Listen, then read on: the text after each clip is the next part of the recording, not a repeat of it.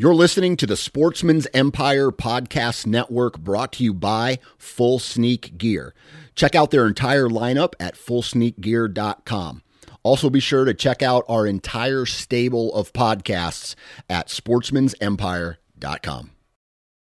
New from Moultrie Mobile, the Feed Hub offers first-of-its-kind cellular connection and control for nearly any spin cast feeder on the market. When used with the Moultrie Mobile app, you can monitor feed and battery levels, run feeders on demand, receive alerts when feeders are clogged, and remotely adjust feeding times. The Feed Hub is ideal for anyone who maintains feeders. Remove the guesswork and save time by planning feeder maintenance before you drive to your hunting property. For more information, visit MoultrieMobile.com. You're listening to the Sportsman's Nation Podcast Network, brought to you by Interstate Batteries. Interstate Batteries has been a proud supporter of the Sportsman's Nation since day one. So if you're looking for any type of batteries, whether it's for your truck, your car, your trail cameras, your rangefinder, stop into a local Interstate Batteries retail location. There are thousands upon thousands of them all over the United States. Talk with a battery specialist and get the batteries that you need to go on with your life. Interstate Batteries, outrageously dependable. This is the Average Conservationist Podcast, brought to you in partner with 2% for Conservation. 2% for Conservation's mission is to create an alliance of businesses and individuals that ensure the future of hunting and angling by committing their time and dollars to fish and wildlife. 1% of time plus 1% of money equals 2% for conservation. 2% helps businesses and people pair with conservation causes to support things that fit what they care about. Whether you're into fishing, hunting, or just getting outdoors, 2% can help you not only start giving back to wildlife, but get certified for it. Getting 2% certified means you've made the same commitment as popular brands like Sitka, First Light, Stone Glacier, and Seek Outside in giving at least 1% of your time and money back to wildlife. But it's not just for outdoor companies. Breweries, contractors, coffee roasters, and even piano repair companies have earned 2% certification and stand out as leaders in their communities. Businesses that are committed to conservation deserve your business when you shop. Learn more about 2% for Conservation at fishandwildlife.org. That's fishandwildlife.org.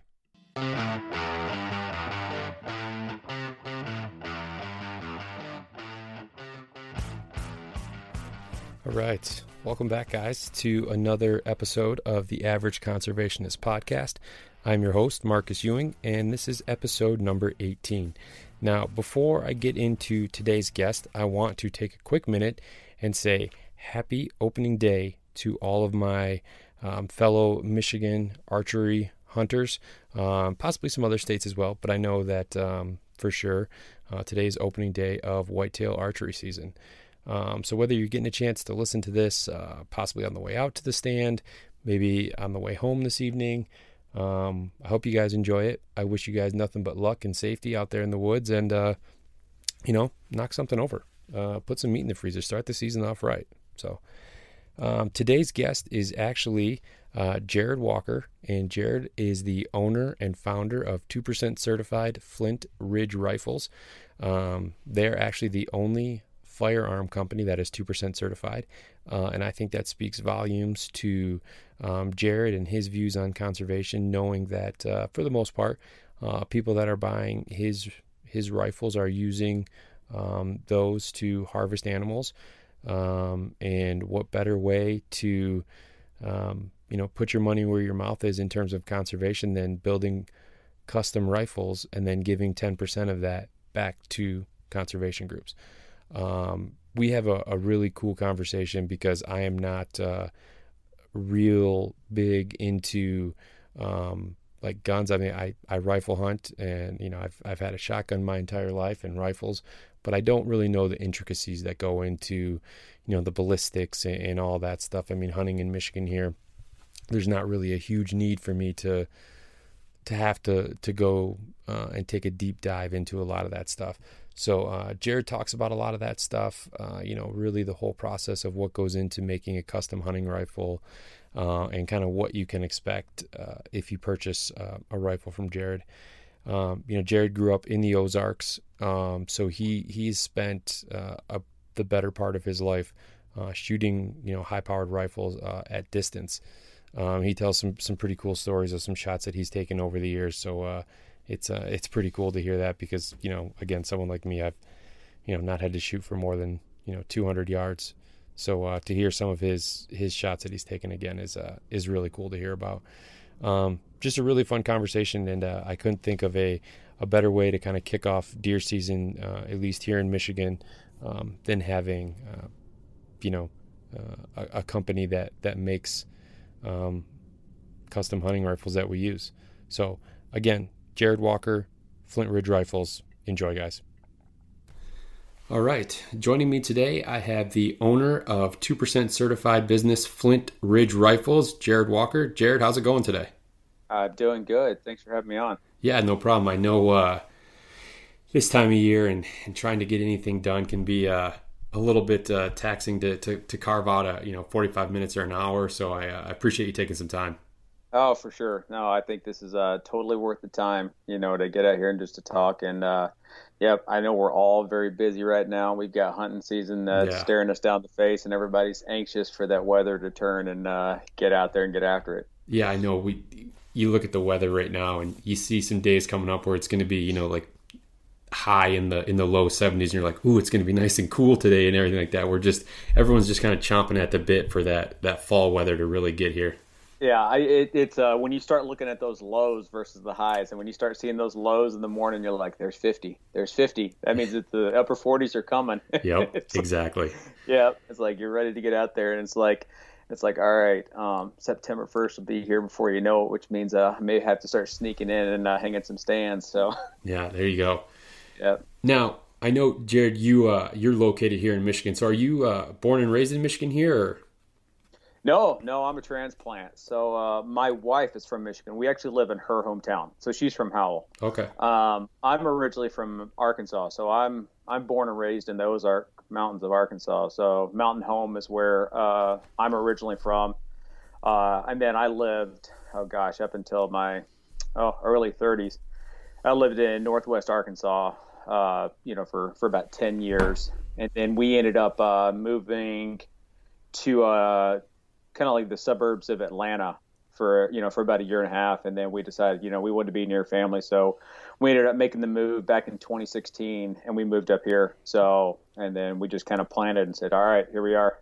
Okay. So, yeah, it works out good. I love it. And being in Michigan, man, it's a great sportsman state. It really is. If you like to do stuff outdoors, what I like is like it doesn't shut down in the wintertime. It just creates other opportunities for things to do. And, it's like I look at our garage now, and when we first got here to now, and now there's like hockey skates out there, there's snowboard, there's skis, there's snowshoes, and I'm like, yeah, I love it.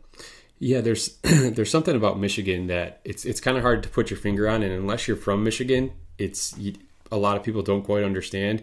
But yeah, there's obviously all the outdoor recreating that you can do. The Great Lakes is such an appeal, and just not only the Great Lakes, but just the sheer amount of inland lakes, that we have. And summertime in Michigan is tough to beat. It really is. It is. Oh, and then it depends. It doesn't even really matter when you go up north. It doesn't matter which side of the state you're on, or if you go into the UP, what have you. Even like you said, some of the bigger inland lakes. We just got back a couple weeks ago. We were up near Traverse City and Elk Rapids, and the kids just have a blast up there. My brother-in-law, his parents live right there on the beach, and we're able to go to their property and go out. And just and finding Petoskey stones, digging around, playing on the beach. It's just seeing the kids and how much fun they have, and I love it.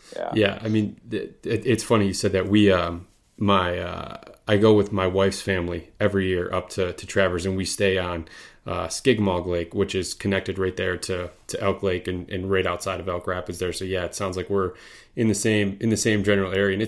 And I grew up in northern Michigan originally. Mm-hmm. I'm down in southeast Michigan now, but whenever I go back up there, I always say to myself, like, why would I have ever wanted to leave this area, to move? When you're a teenager and you grow up there, you're kind of longing for something different, for more people, for a little bit more more things to do and stuff like that. And then as you as I become an adult and I have a family now, it's like, man, get me out of the bigger city, so to speak, and get me back to the more rural, the more country lifestyle.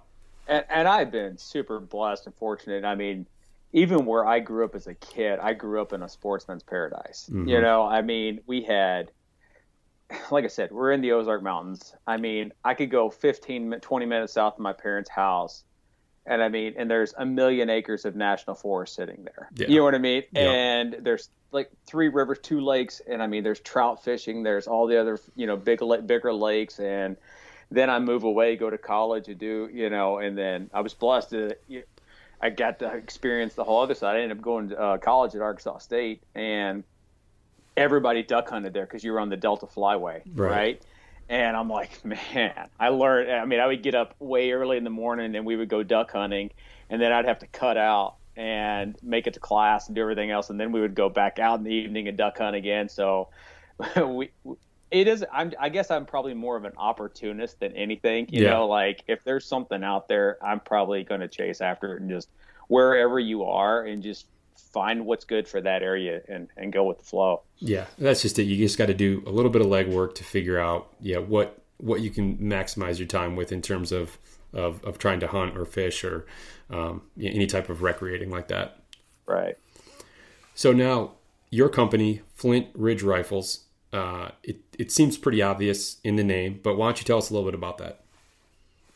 Yeah. So Flint Ridge Rifles, a lot of people ask me with like being near Flint, and I'm like, it has actually, Flint, Michigan's not even an hour from my house, but it has nothing to do with Flint. You know what I mean? Right. But it's actually where I grew up. So I lived on Flint Ridge as a kid. So, and I mean, that's the name of the street that I live on. So I lived on Flint Ridge Place on like a ridge. So, so it's like, it was literally just kind of like going back to like, that's where it was. That's where it all started from. And I loved the name, and even there was a piece there too, kind of like it was in scripture. Like when you say, you can set your face like flint, you know what I mean? It was a piece out of the Bible. And I was just like, all right, I really like that.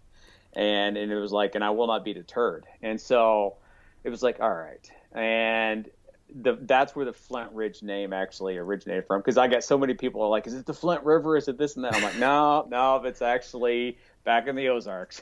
No, it's a super cool name. And the more like you say it and you kind of, I can see, or I've seen your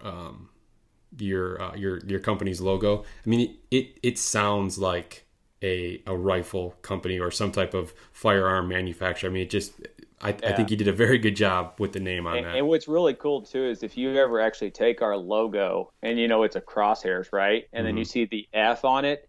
If you actually rotate, it actually becomes a mountain with like a sun coming up out of the. So if you actually look at it, so there's like a little hidden thing in there, but if you just, like I said, you just kind of rotate it a little bit and look at it a different way, it actually becomes a ridge with like a sun popping out. Nice. That's very cool. Yeah. Now, how did you get started building custom hunting rifles? Yeah. So, like we just kind of mentioned earlier, like I've been a gearhead my entire life, pretty much. Like I've always been into gear. And then a lot of it came from my dad. And as far as like accuracy goes, I've never been settled and okay with just about factory on anything. Everything I have, I tend to modify or tweak. And so growing up, our hunting style was a lot different. And it would be totally foreign to somebody from the north or anything else. Is like we grew up hunting whitetails with dogs. Okay. Right. So, but that was just the culture at the time, and with everything that's what we did. So, it was, heck, we used to use more like, the old Remington 7400 Woodmasters, right? Or lever action rifles. It was like more of like brush hunting and, with dogs and whatnot. Well, things changed. Those laws changed. That was no longer there. Right. And then also too was like trying to extend our effective range and become really good. So we were lucky that where my grandpa on his land back home, we actually have our own 1,000-yard range back there. Oh, So, wow. yeah. So, and I grew up basically shooting at longer ranges. And, I talk about my dad having a portion of that, like getting it from him. Well, it really came from like my great grandpa who he lived out in Colorado for a while, worked, with like, timber and whatnot. And, they were out near the Gunnison area. Well, and even after that, when he was in Arkansas, and they would go back out every year, and they would spend a couple weeks out there deer hunting, he would make what he used to call like artillery shots. So let's think back to like the Jack O'Connor days, right? Shooting something with like a 270 or 30-06, it was all Kentucky windage, it was all holdover, right? But he could, he would look and like there'd be a mule deer on the other side of a mountain over there, and it was basically shoot, okay, no, low, trying to, shoot longer ranges, because that was something too. Like even way back then, like he was hunting with scopes where most people were just still using just like open sights, right? Right. And then if you look at him, and like it was always about the accuracy piece. And then I had my dad, right?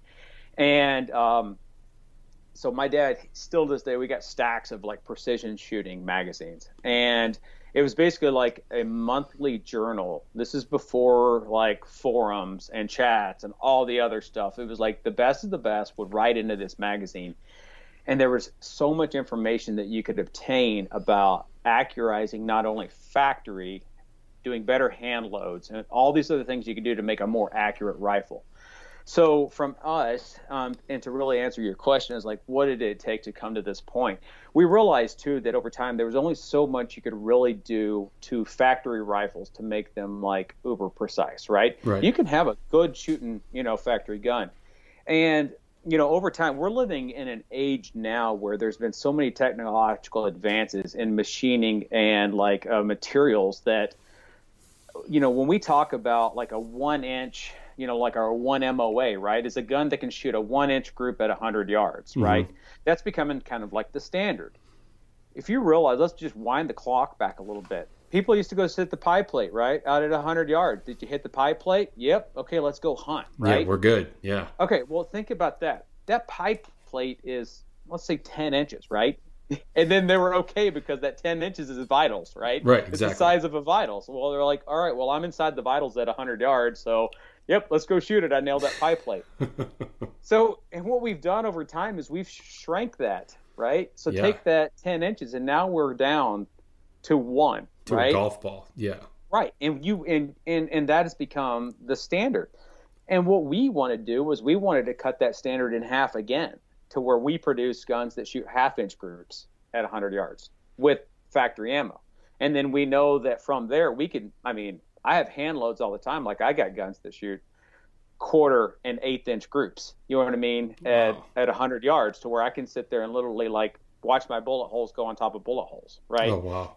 And that's the level of accuracy that I expect. If I shoot larger than a 1/2 inch, or if I'm shooting a 3/4 inch group, I'm like, I feel like I'm having a bad day, and I'm like, it's just, I've gotten so used to having precision rifles and setups that I expect that, right? But, and then two, building that into it, it goes with it a sense of confidence that I go out into the field now, that if I know that gun is capable of doing that, and I do my part of practicing, right? Then I know that when a bull or a buck walks out and that opportunity sets out there, I can range it, dial it, and take it, and I'm not having to second guess what's going into that. Now, what is the biggest difference between like just your standard factory rifle that's shooting, let's say, a 1-inch MOA? Like, what is the difference between that and the 1/2-inch or the 1/4-inch MOA? I mean, what is the difference in the rifles, or how are you getting? I mean, you're essentially cutting your MOA in half. Which doesn't seem like, a 1/2-inch doesn't seem like a lot, but obviously it is. So what's the difference there? Yeah, and when you really get into it, like I said, there's a lot of good factory guns out there that will shoot well, right? When you start peeling those things apart, most people don't take their guns completely apart. The first thing I do is rip one completely apart and check everything. You know what I mean? But so if you were to take, well, I'll use a 700 as an example, right? Because the Remington 700 SPS, right? Most people have seen those all black. You know what I mean? Mm-hmm. Most of the time, you are getting an injection molded stock, right? It's completely plastic, and from that stock, the materials that go into it. When you look at the barrels, a majority of the time when they hit a price point, are chromoly barrels versus like a match grade stainless. The tolerances also too inside some of these things, you know, like from factory, you have to be able to. There's a governing body, and it's SAAMI, but basically that's the governance body around guns, to where it's called SAMI. And when you look at factory ammo, it has to be able to shoot through this large range, right? Mm-hmm. So any 30-06 has to be able to shoot any 30-06, right? No matter the manufacturer. A 300 Win Mag ammo has to be able to fire in a Browning, a Winchester, or a Remington. It has to universally be able to go through it. When you start getting into custom pieces, our tolerances are way tighter than what's coming through from a factory side. The materials also that go into our components completely changes too. I mentioned that like an injection molded stock. First thing that I would do if somebody said, like, you know, I want to keep this stock, I like it. Well, I'm going to what we call like bed the action and the receiver and the recoil lug. So we're going to fill that thing up with, you know, like an epoxy, to where if you were to take it apart and put it back together again, mm-hmm. it needs to go in the same spot, right? So much of precision goes into like what you would talk about, like from a manufacturing process and lean and things like that. You're trying to minimize variations, right? Right. As you start minimizing variations in your manufacturing process and the repeatability, if you know that gun's going to back together in the exact same spot every time, and you're torquing it back to the same specs, and if you're shooting everything, that gun's going to come back to zero. There's not going to be anything that you have to worry about. It's going to return back to where it was before. And in the field also, like I said, the components, you know, we're not putting anything out that's got a plastic, you know, injection molded stock. The stocks are either going to be a fiberglass layup or a carbon fiber composite material, or 100% carbon fiber. So as you start getting into those things, the component costs go up a great deal. Sure. We also take our actions. If we were to build from, let's say, that Remington 700 action, we're going to strip that action completely apart, and then we're going to put it back in, and we're going to true up that receiver, right? Okay. On both ends. We're going to true up that bolt face. We're going to all those pieces to where when it goes through, it's mating up perfectly. It's aligned. There's no zero, you know what I mean? There's nothing off. Everything zeroes out. You know that it's like, you know, it's a perfect fit. Okay. So as we start putting all of our pieces together, everything comes into, you know, it's in unison, right? So we look at it like from the bottoms up, top down, end to end. Everything has to fit perfectly, right? And when you start putting together, I've given the analogy of like, when you put together a good sports team, right? It was like, when you look at like, and I'm not necessarily a Patriots fan, you could do the Patriots, you could do the, you know, like a good other sports teams when they've had a good run. They've put together a lot of times the best collection of players, right? And had a good coach. Yeah, and a good general manager. Yeah, and a good owner. General manager. And when you put all those things together, you got a repeatable process, yeah. right? And you got something that works. I look at it the same way. If you put together some of the best components, and then if you train yourself and you do the same thing too, if you're the man behind the trigger, that man or woman, you're going to have something that's going to work, mm-hmm. right?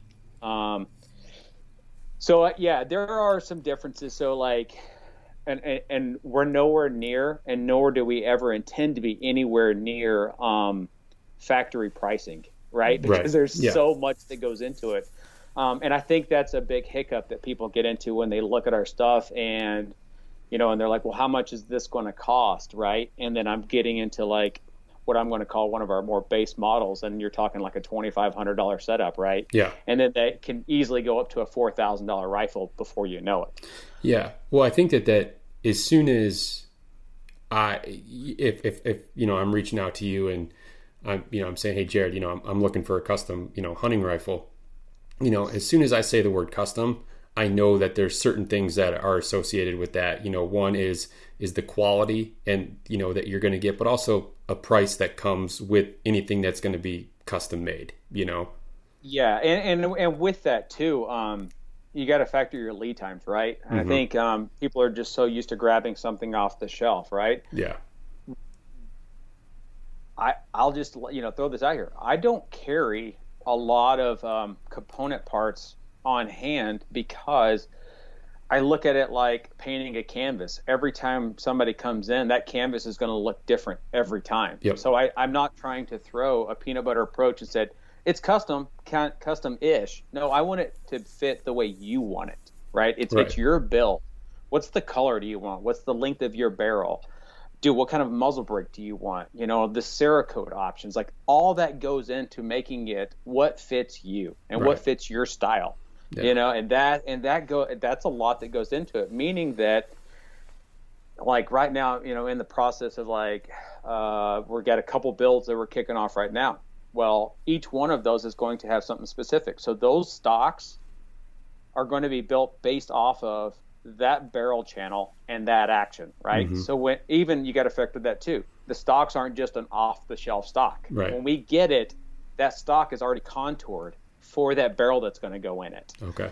So you got to factor like even that goes into a manufacturing process, and from there, some of the ones that we source and use, like some of the faster lead times now are like 8 weeks, right? That's a fast lead time. Yeah. Versus it can be, depending on like if we went into like a Manor stock or something like that, you're looking upwards of 6 months sometimes of just getting your stock in. At that point, we've got everything else built. We're just waiting to drop it in the stock at that point. So that kind of comes into like the lead time of how long it takes to get set up with one of these rifles. Yeah, because I feel like you can look at custom in a few different ways. Someone can say like, oh yeah, I build custom rifles, but maybe you just get to choose your stock, or there's maybe just a few different components that you can really go kind of off the beaten path or choose exactly what you want. Whereas it sounds like with your company there, that really from the ground up, it's exactly what you're looking for, and it's custom in the truest form. Yeah, and I mean, and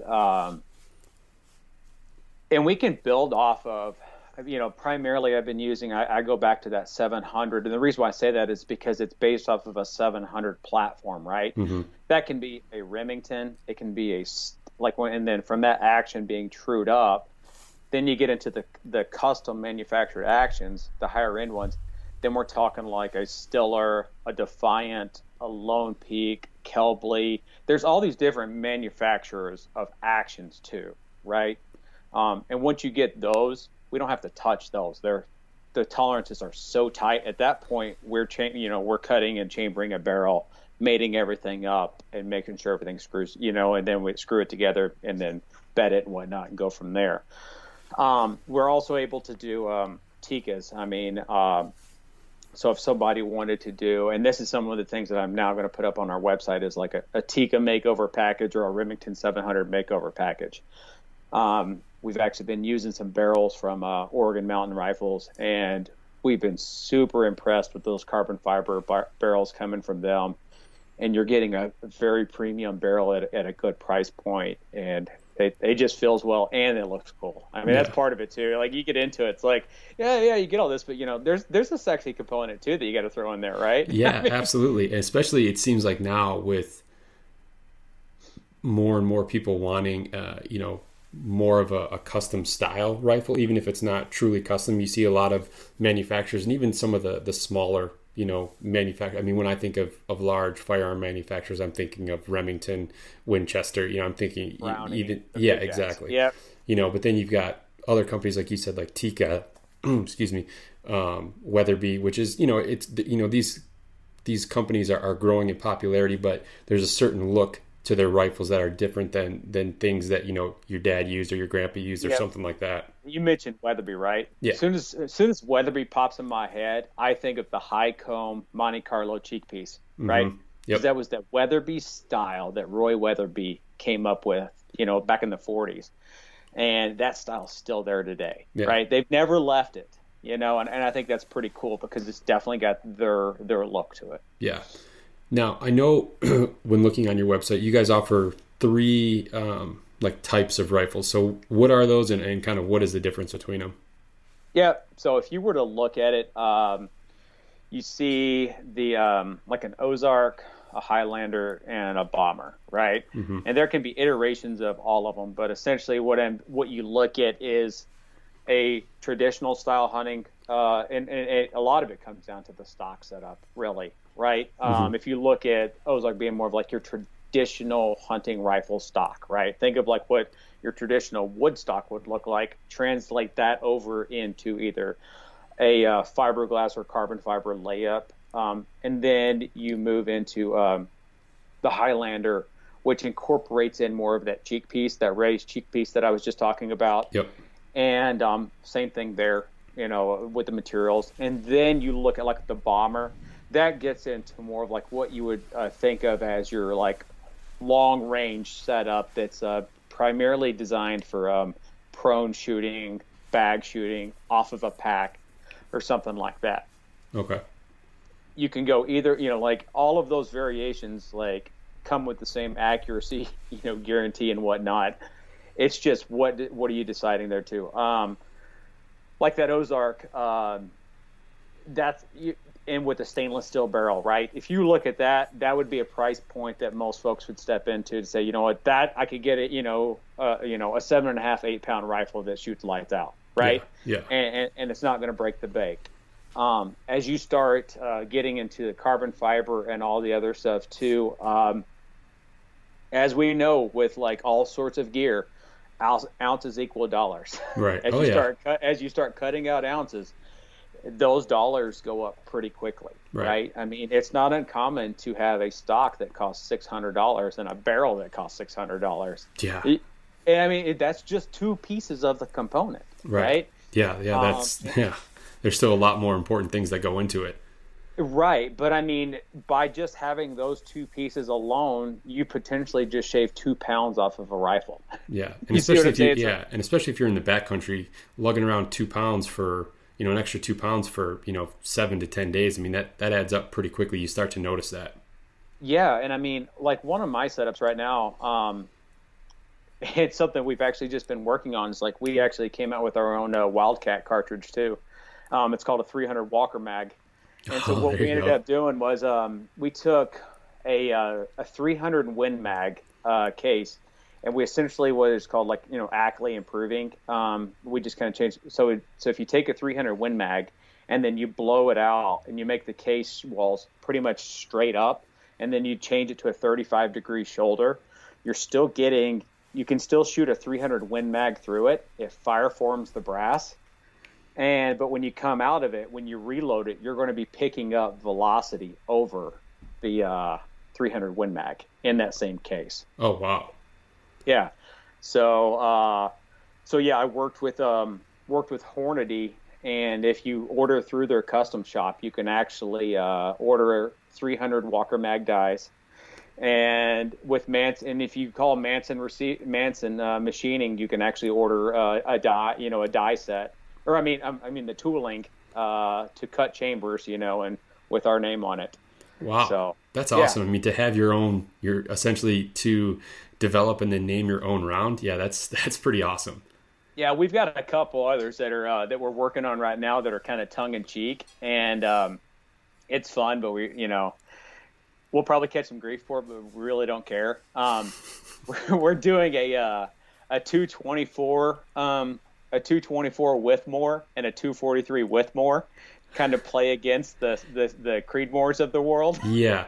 So what we did was we ended up taking the 243 Winchester case, mm-hmm. and we basically did the same thing. We blew it out, changed the shoulders, and then made it for heavy for caliber bullets. So that way, in the same length action as the 6.5 Creedmoor, whatnot too, we're going to be able to put a lot more velocity on the table.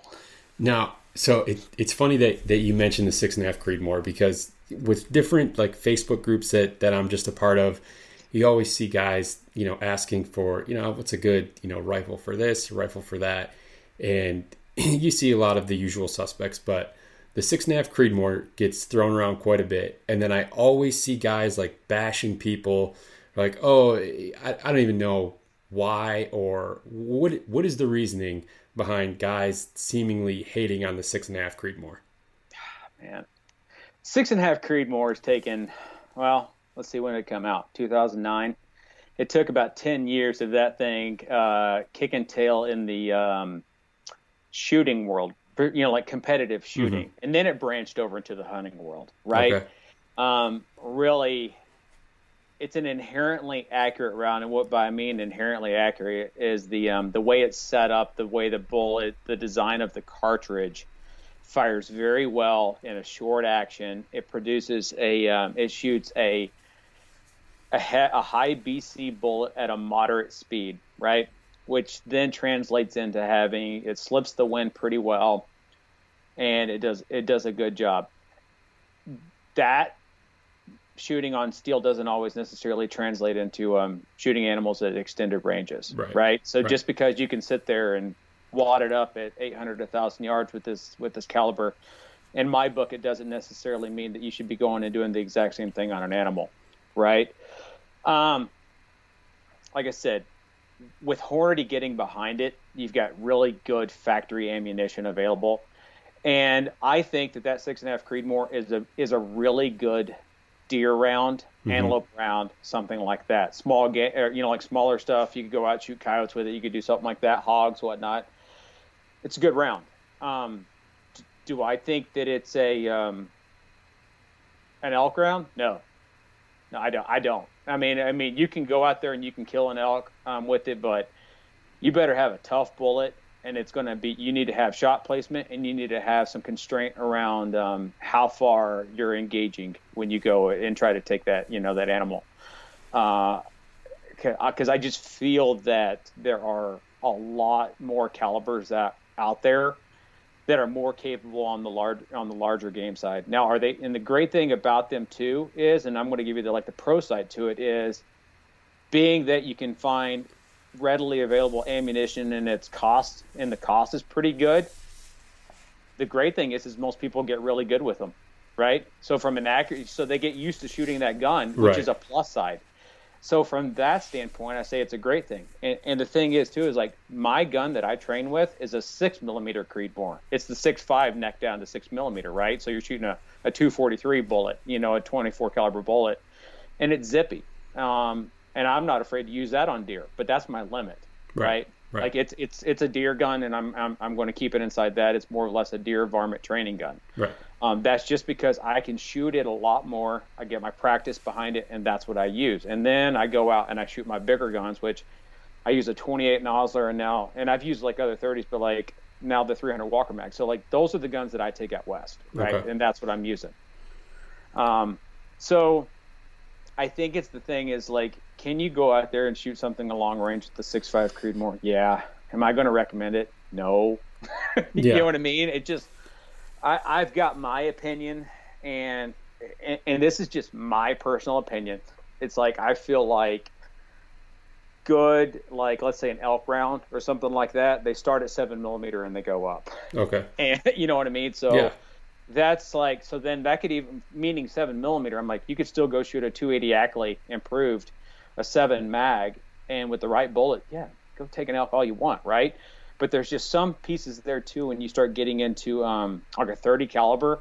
Do they have as high a BC as the 7mm? No, but they hit with authority, and that's something else that's different, that is in the voodoo of what happens out there where when push comes to shove and it hits.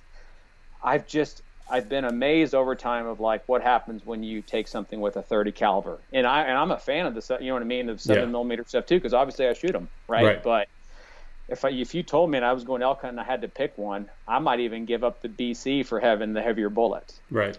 And that's just kind of where I am. But there's a lot of good calibers out there, and yes, there are. Will we build a 6.5 Creedmoor? Absolutely, we got the reamer. We'll build it. Yeah. If you want one, we can do it. Well, that's the thing is, I mean, I rifle hunt. I've only ever rifle hunted here in Michigan. I mean, I don't know that I've ever had to shoot my rifle over. I've never shot at an animal over 120 yards, right? And I've never practiced out past 200 yards. I've never had a need to, so I've never done it, right? Sure. So when I see this stuff and people asking about, you know, what's a good rifle, especially for like Western hunts, and you made a good point that shooting like an antelope is much different than shooting an elk or even a mule deer for that matter, right? You know, much larger game. And it seems like everyone has their opinion on, you know, what the best caliber or the best round is. But for me, for someone who isn't super in tune with a lot of that, you know, cartridges and rounds and you know, ballistics and all the stuff that goes into a great rifle. I mean, I'm gonna take the opinion of someone like you who does this for a living, right? Who knows what the heck they're talking about, not someone who's just, you know, maybe spent some time, you know, behind a scope on a 6.5 Creedmoor, and that's all that they know. So they, you know, they swear by it. And I want to say too, like, if you have in your stable right now a 270, a 30-06, a 7 mag or something like that, I'm going to go tell you to go hunt out west every year, because with the right bullet selection, you can do it. Like a 270 with a 150 grain bullet, yeah, you can go take an elk with that at the right, you know what I mean? With the right constructed bullet, like a 150 grain partition bullet, yeah, you better believe, maybe a solid copper type thing that's a little bit lighter in weight, yeah, you could do it. You know what I mean? With the 270, it happens every year. The 30-06, a well versatile that you can do everything with. So I'm not telling you need to go out there and just buy something new for that, but around here, man, shoot that Creedmoor all day. If you're above the rifle line and you want to go, absolutely, it would be a heck of a deer gun for here. You know what I mean? Just like the 308. The 308, I mean, that was the thing too. It's like the 308 was around forever doing what it did, and the 6.5 Creedmoor came in and just kind of knocked it off of its pedestal, right? Yeah. But the 308 with the right bullet, you can shoot everything with it, you know. And if you've got a 308, then yeah, you can do it. Yeah, I mean, it's funny you mentioned the 270. My brother-in-law took an elk. Gosh, I guess it's been 7 years ago now. With a 270, you know, good bullet with a 270. I think he put 2 shots into it, but the first one put it down, and he just put another one in it. Yep. But I mean, that was for me, it's distance. I think he was, you know, between 250 and 300 yards, you know, when he took it. And that's what folks need to understand too, is like when you go out west, that's a normal distance. Right. That's normal. I mean, and I feel like, being proficient out to 500 yards, and then when you go out west, like, that, because there's many times where you're going to sit there and glass a hillside and an animal comes out and it's going to be a 425 yard shot. That might be your only opportunity for the entire week that you're out there on that one shot, and you need to be able to capitalize on that shot in the moment. Well, it's the same kind of principle when it comes to like archery hunting, right? Like practice out to 6, you know, especially here in Michigan, you know, practice out to 60 or 70 so that 30, 35, 40-yard shot seems like a chip shot. Exactly. Yeah, and that's like me. It's like my bow's set up. Like I got pins out to 80 yards. I'm not shooting anything at 80 yards. You know what I mean? Around here, like the longest shots that I've had, I mean, ever, I think was 35 yards around here. For you know what I mean? That was about it from where I've been set up. Yeah, exactly. So the with your custom builds, I mean, what would you say? I'm sure lead times have changed a little bit now with the pandemic and everything. What's your kind of like, if all perfect world, you know, there's not delays and stuff, what does your average build time look like? I tell folks 4 to 6 just to cover myself. You know what I mean? We've had stuff fall in line to where like the stars aligned and everything just shipped. You know what I mean? We've finished them as quick as say like 6 weeks, right? But that's just like if everything came into play and it was like boom, boom, boom, we got it. Right. But you got to figure like some of this stuff, like once we order it, like I said, it's normally, you got to figure on the fast side, 6 to 8 weeks on average for a stock. It can be, you know, let's say 3 to 4 weeks sometimes for a barrel, and those are usually the longest lead time components. Okay. If they do go to the other side, like a Manners typical wait time, it doesn't matter who you are. You go to you go in line, right, into the order. Mm-hmm. And that's usually, 5 or 6 months on average is what I see, like ordering stocks from them. It'd be the same thing if somebody wanted like a Macmillan stock, unless I could get a Macmillan stock through a wholesale or something like that to where I could go grab one, you know what I mean, that's out there, that sometimes I'm able to do that. But component-wise, let's say if somebody wanted to, honestly, I would say probably 6 weeks is about the quickest. That would be the absolute everything, you know what I mean, would be about the quickest. No. Okay. So now I want to shift gears a little bit here. You guys make custom hunting rifles, and I'm a big believer that hunting is conservation. I'm sure you would probably agree with that, especially given that Euro elk mount I see behind you there. Yeah. Yeah. You got Flint Ridge Rifles is a 2% certified company. So how and why did you decide to become 2% certified? Yeah. So when we built this business model, it was built, honestly, completely around conservation first. The BHAG, the goal was I wanted to be able to give back $500,000 to conservation over the course of the next, 10, 15 years was like the pie in the sky plan is what I wanted to do. So from that, and when the business plan went in, one of the pieces on the onset was to become 2% certified in the business plan. So, and knowing that too, that means that we're not making the margins that you're going to see out there from others, right? And I've accepted that, and I know that it might take me much longer to get to my desired outcome. But I look at it too, when we talk about 2% time and money, right? I feel like the time portion isn't that bad, right? This last weekend, we just did a cleanup, right? We're out there. It wasn't that bad. And we did, and you look at it, and we picked up so much off of our public lands, right? Just 2 spots that I go out and I hunt. And if you could fill up 2 buckets full of spent casings and busted skeet and all this other stuff, and we found where some guy had just been dumping oil jugs up over a berm. You know what I mean? Geez. And you pull stuff like that off. Hey, let's go eat our Taco Bell and just pitch, tie up the bag and then just pitch the bag. You just see stuff like that and it's disheartening. Right. But I think too that if my kids can see what I'm doing now, and it becomes indoctrinated into them that we need to be good stewards of the land and the resource.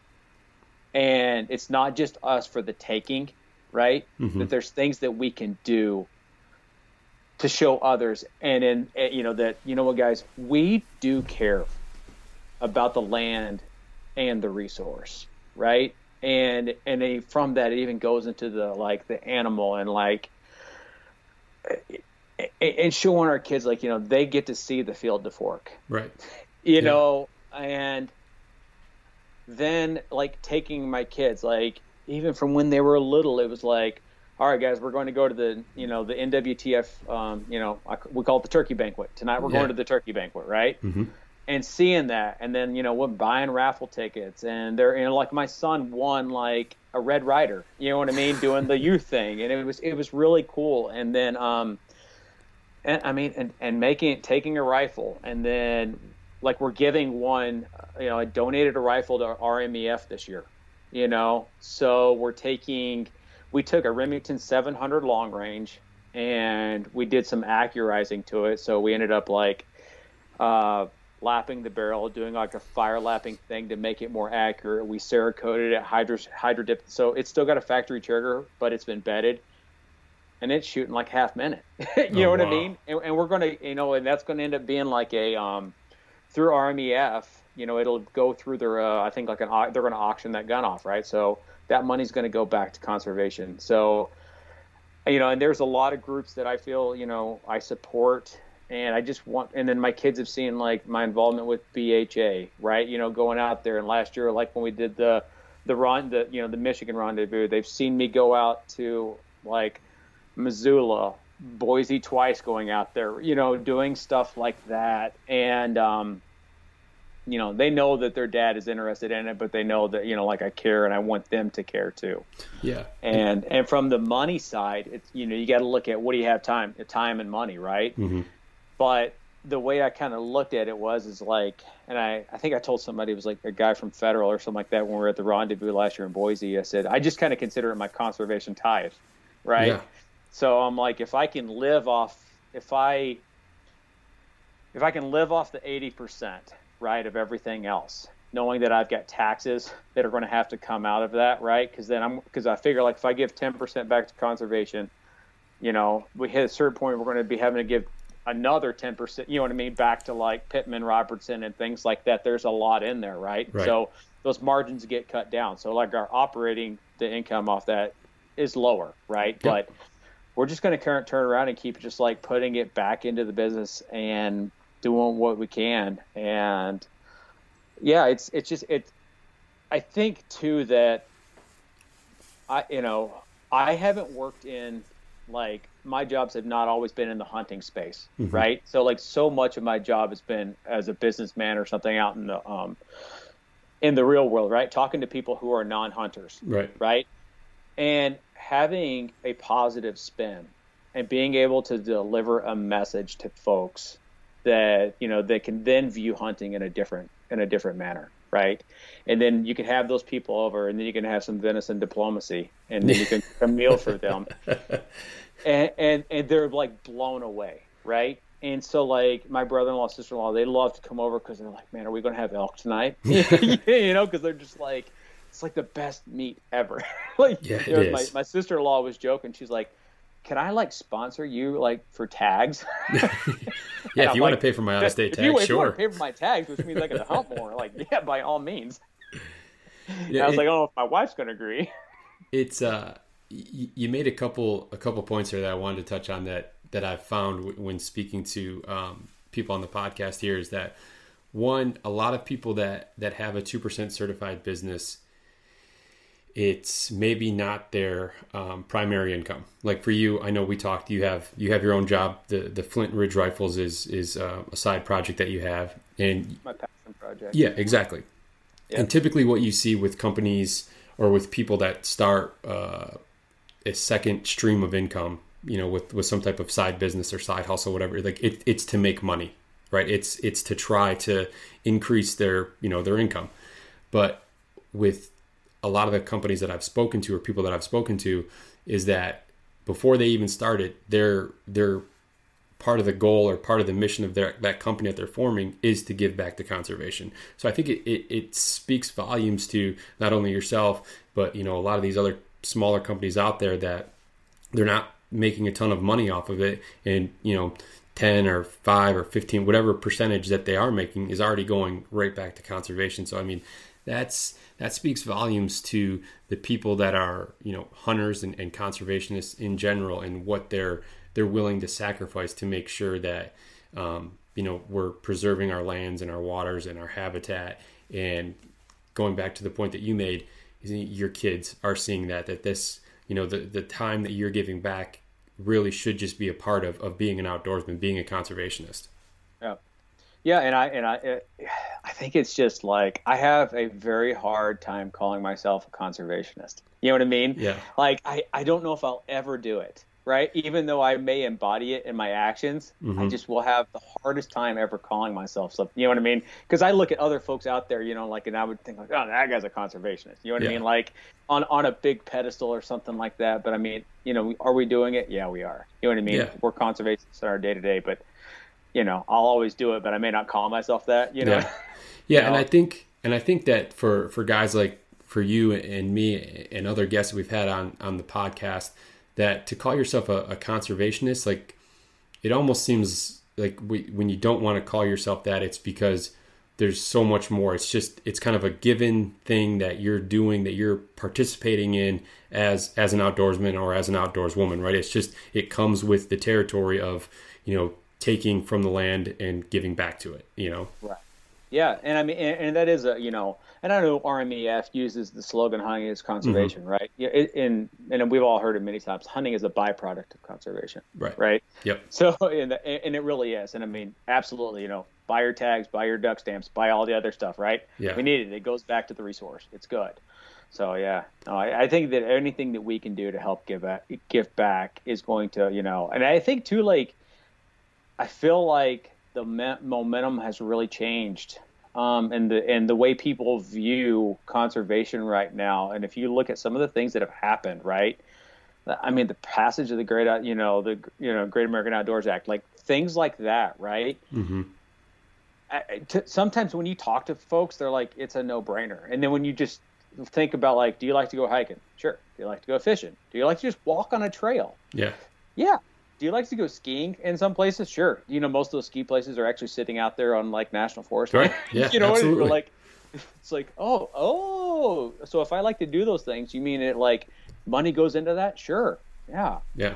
And yeah, that's the thing. A lot of people don't realize that some people maybe that aren't hunters or anglers or anything, where they're, necessarily taking from the land, that they don't understand how the mechanism works with funding, wildlife and our national parks and, our BLM land. Like they just don't understand how the big picture works and where that money comes from, so to be able to have something like the Great American Outdoors Act passed and how it's going to benefit, everyone from top to bottom, no matter what you like to do, is, I've told this to some other people, I mean, it's historic, Yeah.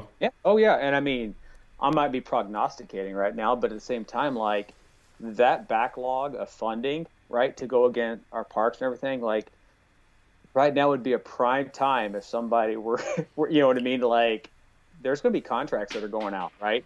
People who have resources or in that kind of realm could stand to profit a lot from working just on our parks and could end up making entire careers out of, if they did it right now. They could go in and be awarded some of these government contracts. Next thing you know, they were the ones that helped cleaned up, Yosemite, Yellowstone, and some of these other big national parks. And I mean, I feel like there's going to be, that's income streams for folks, right? There's going to be jobs that are going to be created because of this. Yeah. That's a good thing. That's a very absolutely. good byproduct. Yeah.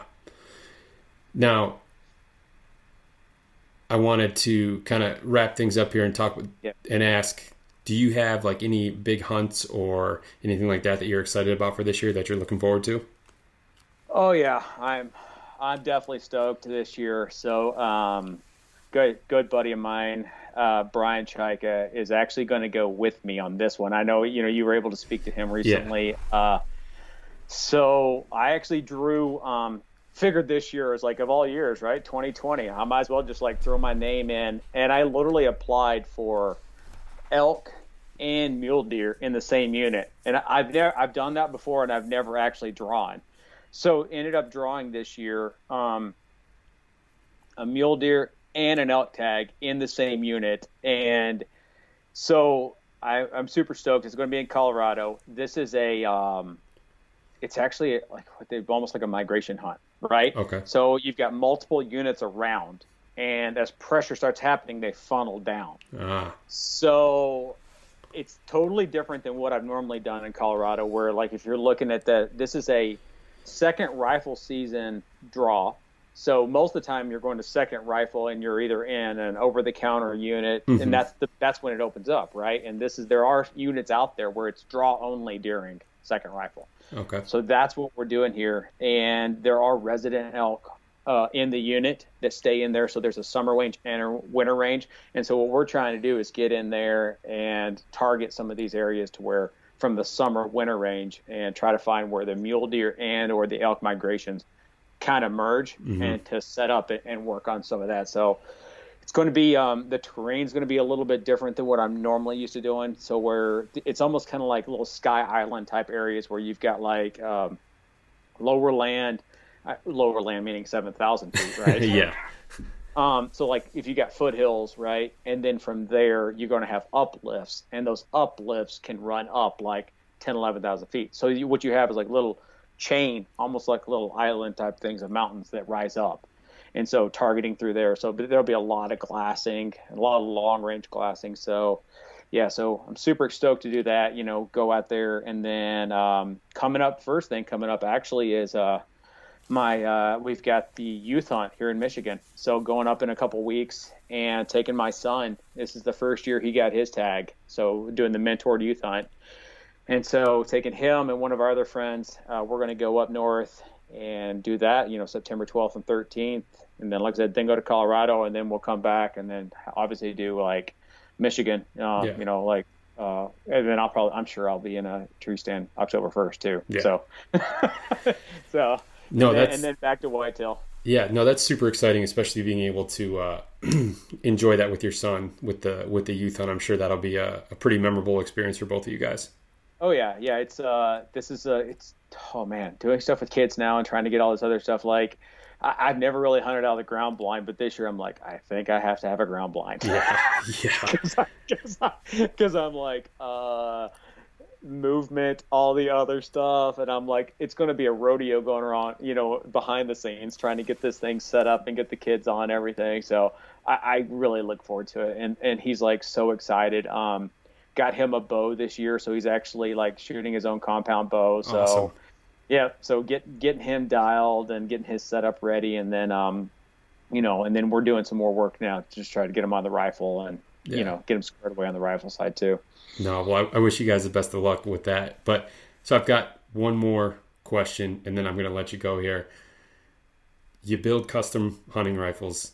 It sounds like you've spent plenty of time behind the scope, shooting long range. What's the furthest that you would feel comfortable taking an elk? Oh man, that's a loaded question. You know that, right? I know. Loaded or half? Yeah. I'll just be honest. Like, I've taken an elk at 800 yards. Okay. That's a poke, man. I mean, that's. I've also taken an elk at 515 yards, and so those are my two longest on elk. So.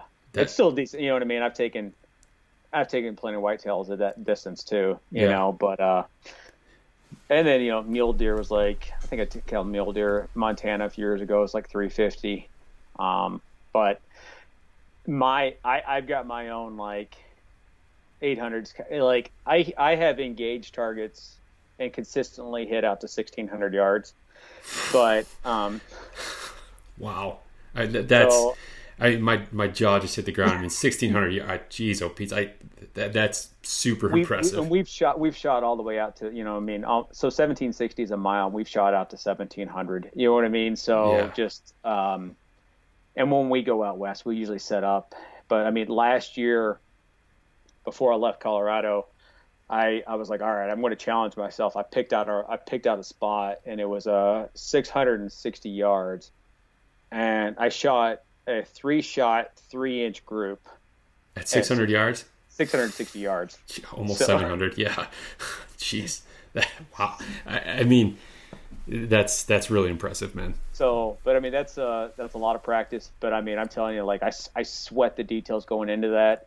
I'll also tell you too that like I have not taken shots at longer ranges because the conditions weren't right, and I've closed that distance. Yeah. When I took that bull at 800 yards, it was the only opening I had from ridge to ridge, and it was in an opening. It was completely still. I had no wind, and that bull was sitting there broadside. I shot, I hit it, it spun around, I shot, I hit it again. You know what I mean? So you put 2 in it from that distance. I put 2 in at 800 back to back. So obviously I was confident with my setup. Like prior in that week, I had been down in the foothills. I had literally sat there and I picked out a rock at 1,177 yards, and I punched that same rock that I'd picked out twice. Okay. So I was confident in my setup with everything. I do shoot a lot just to make sure like it's that I'm dialed. And if I don't feel confident in that, or if I feel like something's off, I'm not going to take it. But yeah. I mean, I mean, we've only been speaking for about an hour here, but I can tell that that's not something that you just do kind of willy-nilly, shooting at an animal at that distance. I mean, it's obvious to me that you definitely put in the time and the preparation to feel comfortable taking a shot, and you're doing the calculations. You're making sure that the conditions are perfect for a shot at that distance. Yeah, and I mean, I'm going to build you a gun that's going to be able to go out there and shoot a 5-inch group at 1,000 yards. Now, am I going to go tell you to go do it? No. Yeah. Put in your work to get to that point. Yeah. You know what I mean? Learn that thing. I treat basically here's one of the things I'll say, and I know before we got to go, but like treat your barrels like changing your oil, okay, in your car. Mm-hmm. They're made to be shot. They're made to be shot out. It's not that expensive to change out a barrel. Okay. If you think about it that way. I think that if you're not going to go out, most folks aren't going to go out there like you're going to shoot your bow like crazy, right? You're going to know your pins, you're going to know your gaps, or you're doing whatever you're using on your slider. You're going to know those things, right? You're going to be in tune with that. I feel like you should be in tune with the exact same way your gun as you should owe that to yourself. Yeah. To do that same level of practicing to learn that. And like I said, if you burn it out, you get a hold of me. We just put a new one on for you. Yeah. It's, you know what I mean? It's, I would feel much better, in the long run saying, I just put 1,600 rounds through this thing and it's not shooting as well now. I'm like, all right, let's rebarrel it. Yeah. But you know what? You just put 1,600 rounds through that gun. Yeah, that's a lot of rounds for a gun. You know what I mean? And most folks will never, ever, ever, from a hunting type thing, that gun is going to get passed down. You'll see it in our thing, a generational acquisition. Yep. But 9 times out of 10, it's going to get passed down with that same barrel multiple generations. Yeah. And it's still going to be shooting fine 40, 50 years from now. Yeah. So, no, that's great. And that's a very good way to look at the purchase of a custom rifle. It's a generational acquisition. And I mean, I have guns from my dad, from my grandpa. I mean, it's just, no one wants to get rid of it. There's memories and things like that go along with it. So yeah, just keep passing it down and keep taking care of it, and it'll treat you right. That's right. Yeah. All right, Jared. Well, I really appreciate you taking some time today. This was an awesome conversation, and getting to learn more about Flint Ridge Rifles and what you're doing over there was really cool. I appreciate it. And Marcus, I appreciate your time, and thanks for having me on. Yeah. Well, best of luck when you head out to Colorado, and make sure that Brian's doing a majority of the hauling there if you get one down. That's why I had to bring a pack mule, man. Well, from talking to him, he's pretty excited about it. So. Oh yeah. He's an awesome dude. Yeah. All right. Well, take care of yourself. All right. You too. We'll see you, man. Bye. All right. Well, there you have it, guys. A big thank you to Jared for taking some time to hop on the podcast today with me. I'd also like to thank our partners over at Stone Glacier. Be sure and check them out at stoneglacier.com. And also like to thank our partners over at 2% for Conservation. If you're interested in learning more about 2% for Conservation, you can visit their website, fishandwildlife.org, and there you can see all the different certified brands that are committed to conservation that you should support when you're shopping for your firearms, for your coffee, for your guiding services, your books, your real estate, your beer, your wine, your clothes, your hunting gear. Again, whatever you're looking for, there's probably a brand that's 2% certified that you can shop. I also encourage you guys to give 2% a follow on social media, where it's going to be nothing but very positive, conservation-driven content coming out of their various feeds. So again, if you'd like to learn more about 2% for Conservation, you can look for them online on social media or at fishandwildlife.org. Thanks for tuning in, guys. Hope you really like this week's episode. Remember, stay safe out there, and conservation starts with you.